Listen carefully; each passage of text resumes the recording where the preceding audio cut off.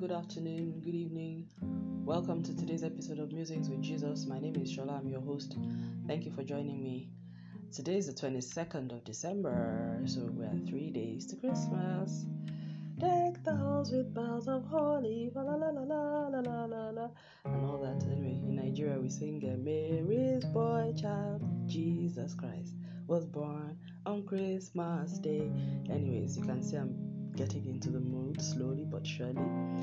I hope you're well. I hope all is good where you are. We are getting into the second wave in Nigeria, and it is scary because of what we're hearing and all the news going on about what's going on in the UK. I mentioned this yesterday. Please stay safe. It's not worth it. It is really not worth it. I think, for those of my listeners, who are in the US and, because there are quite a number of you, from the US, I don't know, you're probably hearing a lot and all of that, but let me just try and make some sense. I think I really need to talk a little bit about this. I have tried not to talk about the pandemic on this podcast because I felt this is really just about Christ and all of that. But then Christ, we are sent into the world. We are the light of the world. So it's important that we share that light where we can. So yes, in Nigeria generally, I can say that the pandemic has not been as serious as it was in other parts in Europe particularly, and in America definitely not.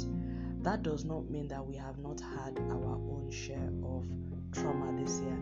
But unfortunately, so depending on who you are listening to, some people will tell you, oh, it's not real, it's a scam, it's not true.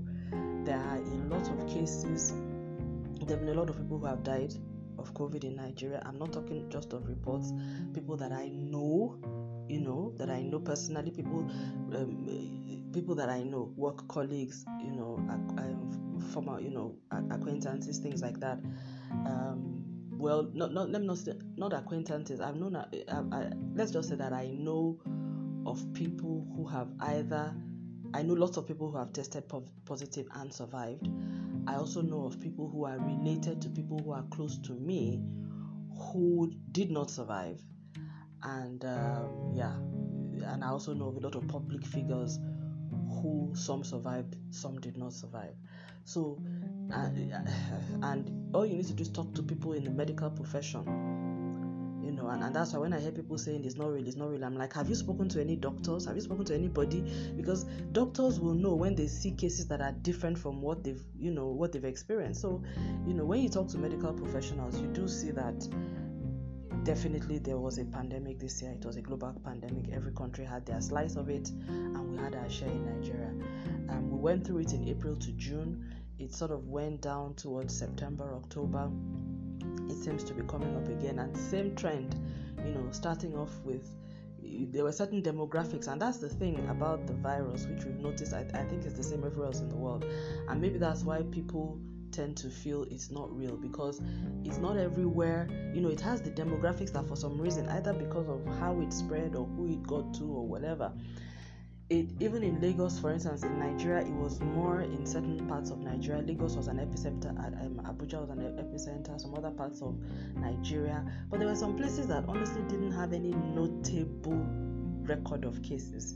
Not that they didn't have any, but they didn't have a notable record. Neither did they have a slew of unexplained deaths, so you couldn't say, okay, is that they were not reported, but people, because the way it happens when there's a cluster infection and whatever, there may then be cluster illnesses as well as cluster fatalities, but we didn't have that. There are some states in Nigeria that literally didn't have that, and I know that that's also the case in other parts of the world, but the places where it was and it was present, it was really, really present. And even in Lagos State, I think there were about, perhaps, I don't have the figure to head it, but I had it at my head, but even at the peak of it in wave 1, there were just a number of local governments where it was really, really, really, potent in. There were some other local governments where honestly life just went on as normal throughout the entire pandemic, but those were areas that were really sort of like on the outskirts of town and very much cut off from the epicenters due to bad roads,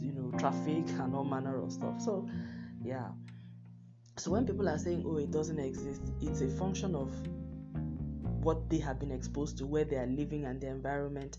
It's not at all reflective of the bigger reality. But anyways, it's here. I'm sorry that entire preamble, I don't know if it's useful to anyone, but I just felt there was a need to say so, because Christmas is coming and let's not get carried away. I know because we've all been in lockdown at the beginning of the year, all year, there's the tendency to really say, this Christmas I'm just going to have fun, I'm going to forget what has happened this year. This cannot be one of those Christmases. We still have to have the kind of care, duty of care that we've exercised throughout the whole year, because we want to get into 2021 healed, hearty and safe. And let's counsel people within our influence to do the same, as much as possible. And it's still possible to have a bright and shiny Christmas even without the pomp and pageantry that we would normally have.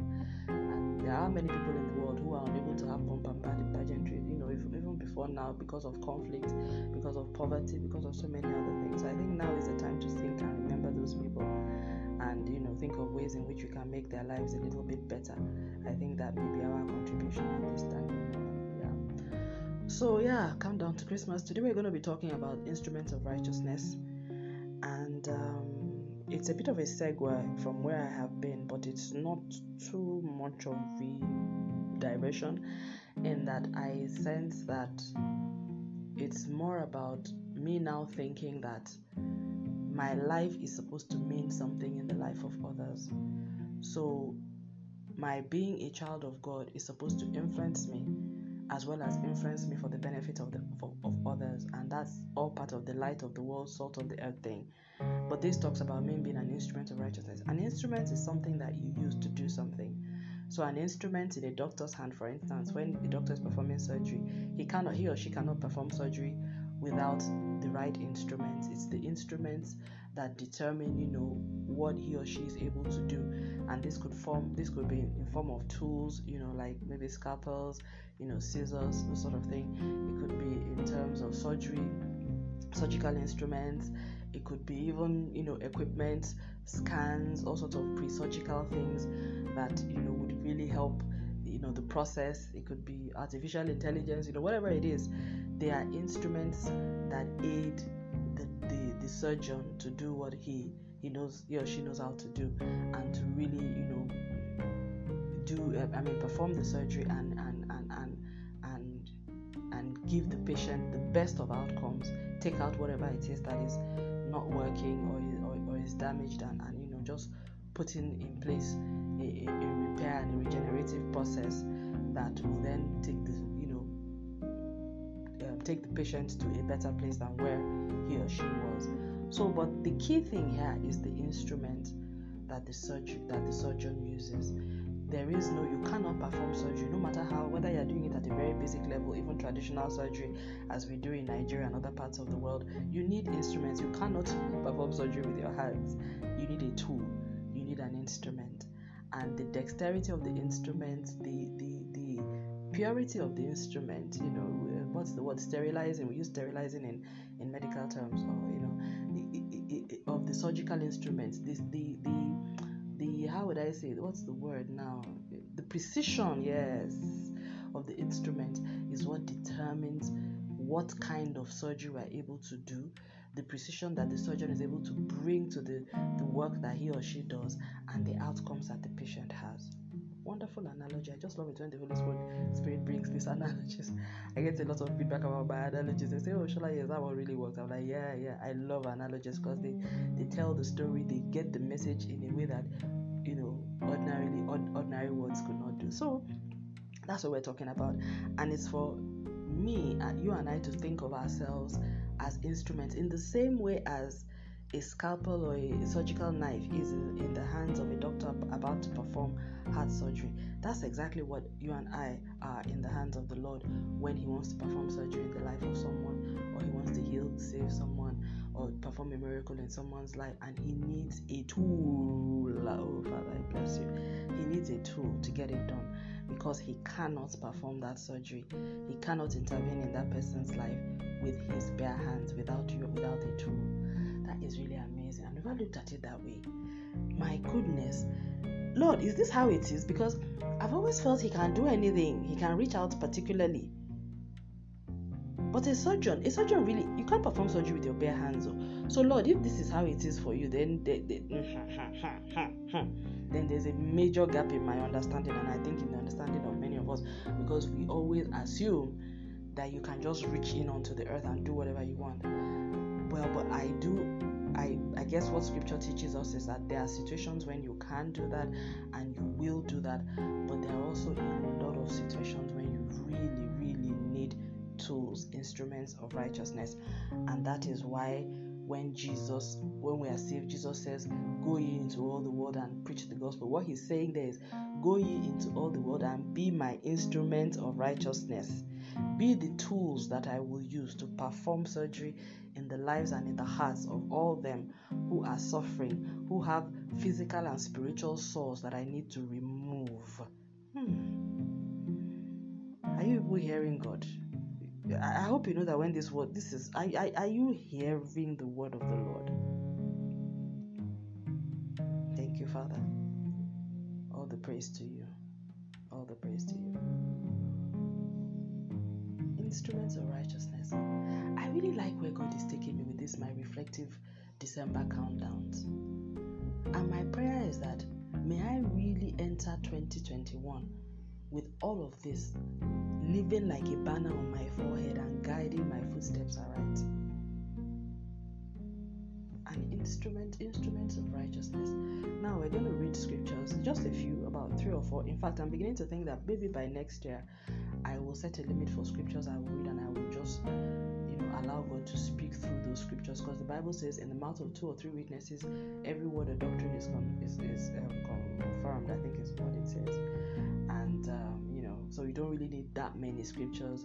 3 is fine, based on biblical scholarly principles of doctrines, of interpretations, and all of that. But then anyways, as the Spirit leads. So let's talk about instruments of righteousness, and I'll read the headline scripture and then we'll take a short break. Romans 6:13 says, neither yield ye your members as instruments of unrighteousness unto sin, but yield yourselves unto God as those that are alive from the dead, and your members as instruments of righteousness unto God. Thank you for joining me. Please stay tuned. So Romans 6:13 says, neither yield ye your members as instruments of unrighteousness unto sin, but I'm to yield myself unto God as someone that is resurrected from the dead by the blood of Jesus, and I should yield my member as an instrument of righteousness unto God. So he's talking about me giving my body, my heart, my mind. When he says members, it means my body, yielding it as an instrument of righteousness unto God. So God is the one that needs that instrument. And it says righteousness means unto doing things that are good works. So I should yield my body, my life on earth I should yield it to God. It's a voluntary yielding, because God doesn't force anyone. And I think that's the difference between when you are consecrated to God and you are consecrated to the other person on the other side. Because when the devil takes over your life, like for people who are under demonic oppressions or possession, either willfully or whatever, he makes them do things. He forces them to do things. Many of them, yield control to him. But Jesus never yields. We never yield control to Jesus. He never, salvation in Christ never brings us to a place where Jesus takes control from us. No. So, which is why every day I have to make choices. I can decide. It's like literally every day you choose Jesus again and again and again, because he doesn't force you to do anything, and he doesn't overwhelm you to the point that you don't even have your mind, which is what the devil does. And I've seen him do that with people. He really wants to take control of minds, and that shows me that he knows that his offering is so negative, is so anti-God and anti-man and anti-creation, that he needs to overwhelm the human mind to make them do these horrible things. Because if he leaves your mind in the way that God created it, it will be difficult to do some of the things, particularly the unspeakable acts of wickedness and evil that he makes the sons of men do. He needs to overwhelm or either introduce some substance that clouds that judgment, destroys some brain pathways and some sense of reasoning and normalcy, to now enable that human being to do some very inhuman things. But God doesn't operate that way. So he comes into our heart, he comes into our life, but he leaves my memory, my understanding, my will, my decision making exactly as it is. So I can only yield to him as an instrument when I want to. And that's where, the analogy of the instrument, of the surgical instrument, is different. Although again, it stops there, because as an instrument of righteousness, I need to yield myself unto God. That is what Romans 6:13 is saying. And which is why it is very easy to disobey him, because if God asks me to do something and I don't want to do it, honestly, really, he can't make me do it, and which is why I guess he really, really, really then appreciates the people who willingly yield themselves. So we're all on a journey of yielding. I am on a journey of yielding. I mean, I like to personalize these musings, and sorry, sometimes when I say I, please don't take it that I'm being, I'm not being mindful of the audience. I'm just trying not to talk at, talk at you. I'm trying to, make everyone realize that this is not me being preachy and saying I'm holy, I'm righteous, I've got it all figured out. It's me being open and vulnerable about my journey with the Lord and the things that I still struggle with, and what my aspirations are, where I want to go with him, and where I, how far I still have before I get there, So this is me keeping it real. So when I say I, it's because I don't want to give the impression that I'm projecting my, certain things onto, or making assumptions about my audience. That is not it. But if anything I say, even when I'm saying I, if it resonates with you, please, then it is for you as well. It is for you as well. It is definitely for you as well, because sometimes I speak, many times the Lord speaks through me. And in those moments when he speaks through me, even I am listening at that point, because I recognize that it's not my learning, it's not my wisdom. I didn't know this, so I take it, with the way the Spirit which it, with I take it in the spirit with which it comes. So yes, I am the one to do the yielding, and I know this because many times I have been very unyielding to God on certain things. I have a very strong will about what I want and what I don't want, how I want my life to be. I'm very, very my self-preservation instincts are very strong. People who know me, that I'm a very private person. So even God, I have had boundaries, around him, and I'm still trying to lower those boundaries and to trust him. It's an ongoing journey. Let's just say, yeah, it's an ongoing journey. I'm getting better. I'm getting there, but I'm definitely not there. It's an ongoing journey.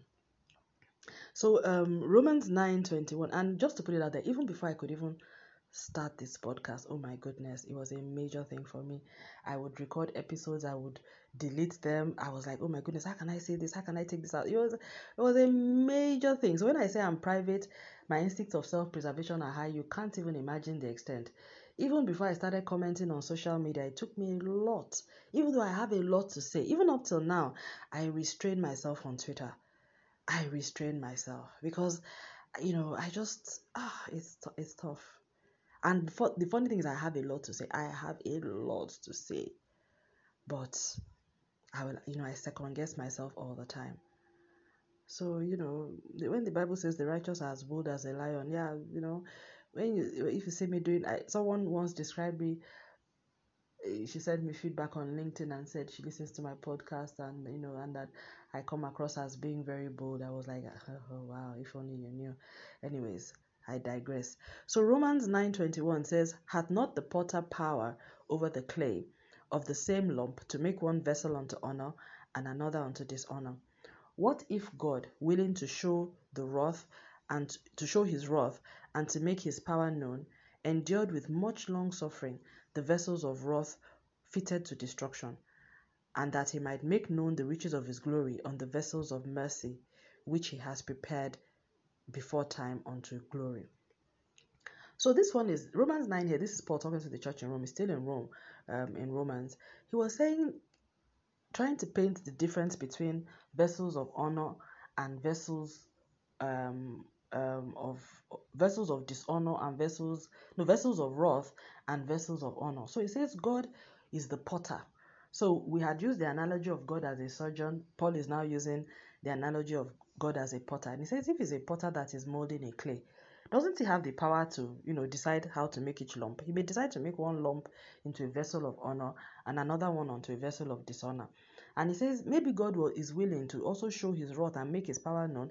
He endured with much long suffering the vessels of wrath fitted to destruction, that he might in these latter days make known the riches of his glory through the vessels of mercy, which he has prepared before time unto his glory. And that is you and I. And vessels of mercy, there's so much imagery in the scriptures. I like that. So you can imagine a vessel of mercy. It means it's a carrier of God's mercy, you and I. And this is, I'm going to read another scripture that brings this home, because this is not God talking about spiritual things. He's talking about using natural, physical men to show forth his goodness and mercy on earth in the lives of others. That's all he's talking about. In the same way as we see vessels of wrath fitted unto destruction, the wickedness, the evil things that men do, the false accusation, the lying, the murders, the stealing, the rape, we see all of that every day. These are people who have given their hearts, their lives, their minds, their body, their physical life and representation to carrying out the works of darkness. In the same way as we see them doing it, working those evil works in broad daylight in this natural earth, that is the same way God wants to show forth the riches of his glory working through you and I in this modern world. But we need to yield ourselves. I need to yield myself. I need to understand that is how God wants to use me. And most especially, I need to get off my high horse and not be overly concerned with, me, myself, and I, and how my life is, how my family is, and just really get over all of this bless me Christianity that has pervaded the kingdom of God on earth. I need to get over it. We all need to get over it. God is looking for instruments of righteousness. He's looking. Because there are things that he needs. A surgeon cannot perform surgery without his tools. Neither can a potter make a pot without clay.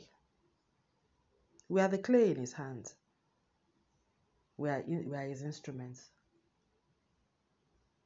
There's a song that Integrity Music sang many years ago, some of us know it, where it says, Lord, make us instruments of your peace, where there is something, I think when there's trouble, may your light increase. Lord, make us instruments of your peace. This is not for angels to do. If there is war or there is turmoil it's human beings that God will use as instruments of peace, either through prayer, either through intervention, either through leadership. Being an instrument of peace is a physical act on earth. There's something I must do to be an instrument of peace. There's something you must do. There's something we must do to be instruments of peace and righteousness on earth. It's not angels that is going to come and perform that work. And that's why Jesus left us here. Otherwise, the minute you and I give our lives to Christ, we will just get on the next available bus to heaven and we're gone. But we're here and kept here because Jesus needs us as instruments of righteousness and vessels of mercy. 2 Corinthians 4 verse 6 to 8 says, For God who commanded the light to shine out of darkness hath shined in our hearts to give the light of the knowledge of the glory of God in the face of Jesus Christ. But we have this treasure in earthen vessels, that the excellency of the power may be of God and not of us. I love this because it's saying God, the same God who had the power to command the light to shine out of darkness at the beginning, that same God shined in our hearts to give and bring forth the light of the knowledge of the glory of God, which has been hidden from many ages past. That light of the knowledge of the glory of God in the face of Jesus Christ through his chosen Savior. He shined that light in our hearts. The same kind of light that illuminated the entire universe. God shined that light in our hearts. It's a powerful light. And he now chose to locate and keep that and hide that treasure in natural earthly vessels. He didn't say he would give us that power when we become recreated with an incorruptible body in heaven. He chose to locate that treasure in a corruptible body on earth. Why?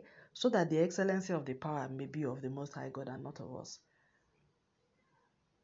And I can relate with this because honestly, when I see how God uses me, for instance, in the lives of others, I will be wondering, I say, God, see, you're using me in the life of others. Me, if I need help, you know what I'm saying? But yes, so that the excellency of the power may be of God. Yes. So when people tell me, oh, Shola, you said this, it really blessed me, I'm like, I'm looking for someone to bless me too with their counsel. Yes, because the excellency of the power is of God, it's not of me. And that, apart from that, it keeps me humble, it also makes me know that it is not by my power, it's not by my might, and it's not because I'm holy, it's not because I'm righteous. It is just by the grace and the mercy of God. So Romans 12 verse 1 says, and okay, before I read Romans 12, that will be my last scripture. So let's just take a break and we'll close this shortly.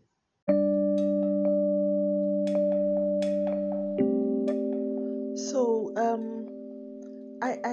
I was, while I was reading the scriptures, musing on them before, because I usually just read the scriptures, I write them out, and then I read them, and then I speak as the Spirit leads.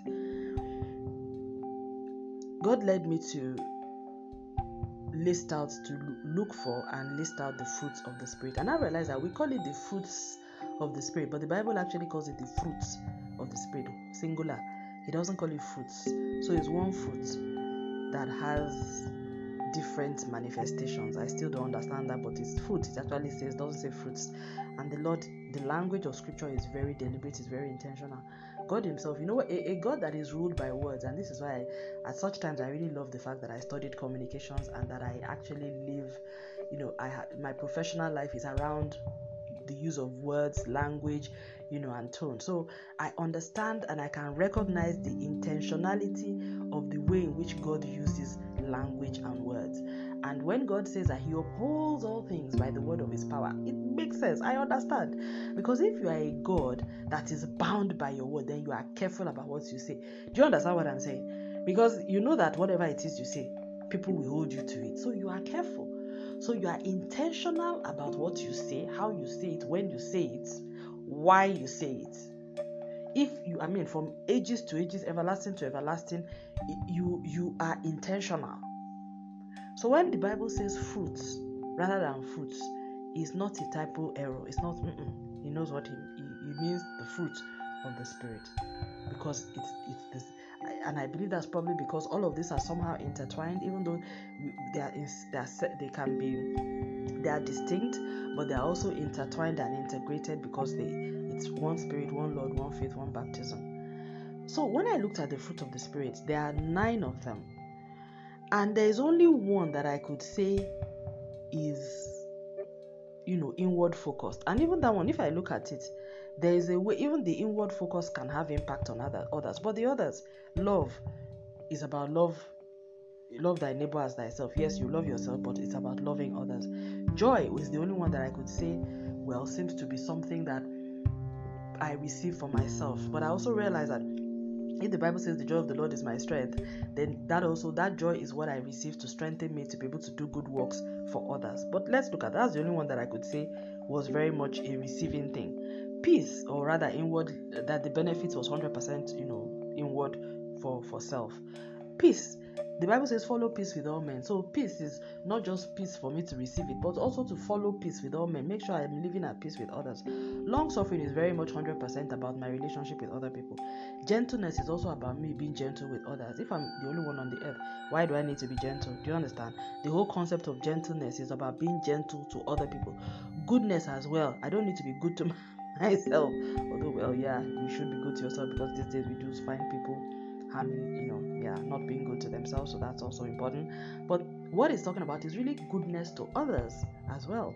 Now, faith is also, I would say faith is inward focused, but it's also outward. So faith is one of those that I did 2 arrows in. So peace and faith I see as in and out sort of thing.